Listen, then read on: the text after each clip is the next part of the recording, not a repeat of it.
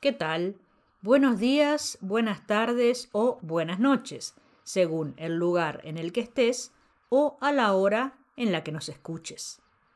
En estos 5 minutos de español a la mitad de semana, vamos a hablar del tema del mes. Febrero es el mes del amor, así que hablaremos de los diferentes verbos relacionados con el amor romántico. El 14 de febrero fue el Día del Amor y la Amistad. Así se llama el Día de San Valentín en México. Día del Amor y la Amistad. Day of Love and Friendship. Y no solo Día de los Enamorados, es también de los amigos y la familia.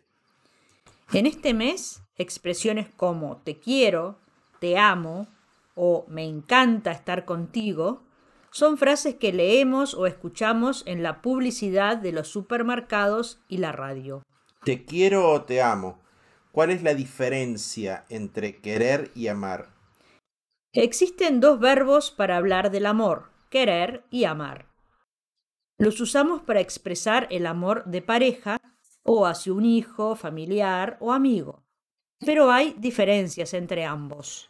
Amar, según la RAE, implica un sentimiento intenso de un ser humano que busca complementarse a sí mismo con otro ser humano. Querer, según el mismo diccionario, puede significar deseo o inclinación hacia algo o alguien. Ya José José, el cantante mexicano, decía en su popular canción Amar y querer, canción que hemos escuchado mucho en estos días. Casi todos sabemos querer, pero pocos sabemos amar. Es que amar y querer no es igual. Amar es sufrir, querer es gozar.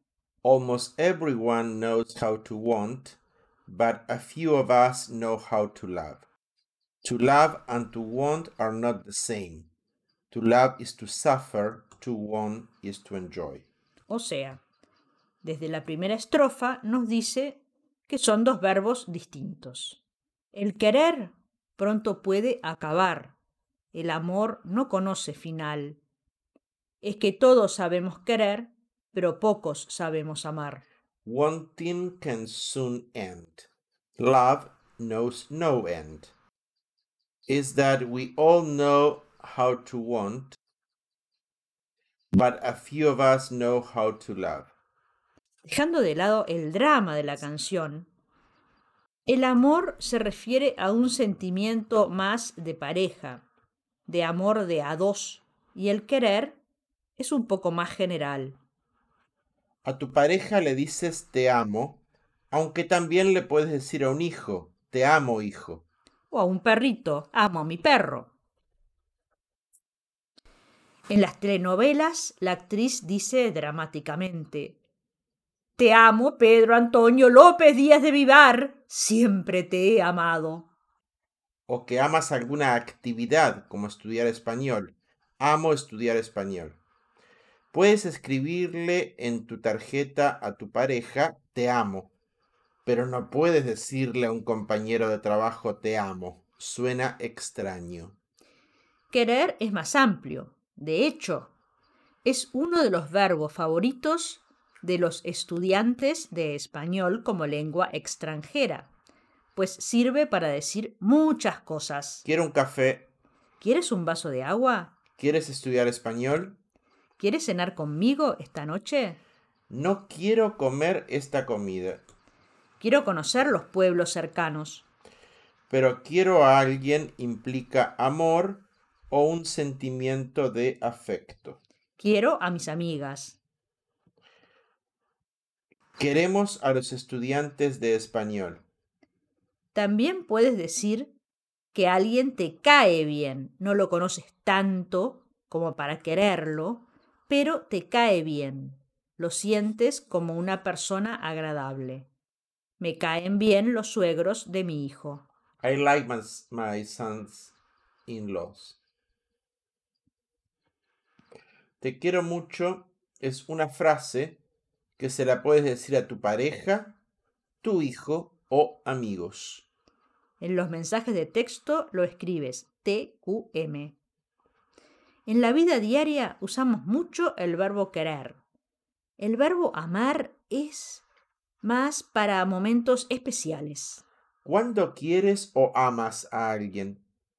Vamos a ver 3 verbos que debes sentir para saber que estás enamorado.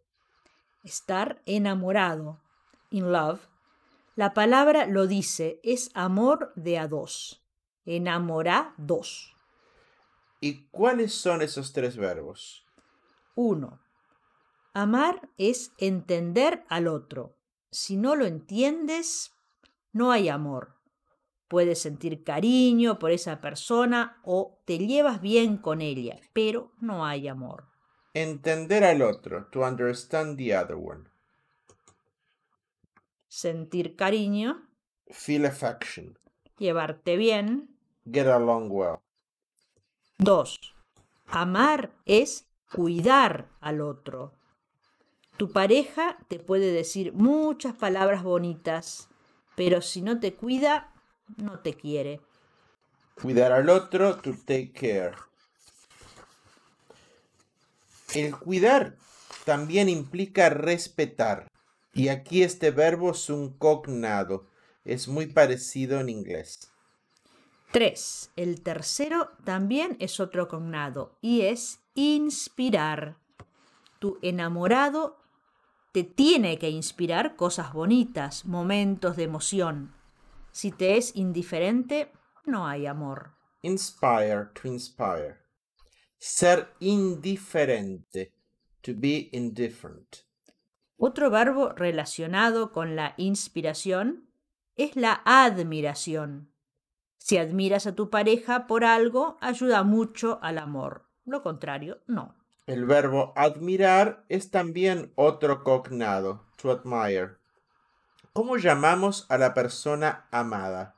Mi amor, My love, cariño, dear, vida mía, my life, luz de mi vida. light of my life. Ya esto es de la telenovela que mencionábamos. Muchas gracias por llegar hasta aquí en el podcast. Si te gustó, compártelo. Te queremos mucho. Recuerda que estamos abriendo cursos de español este mes del amor y la amistad. También puedes practicar en nuestro sitio de práctica Spanish Up to You. ¿Quieres ser uno de los primeros socios? Nos retiramos con amor. Nos vemos. Chau, chau.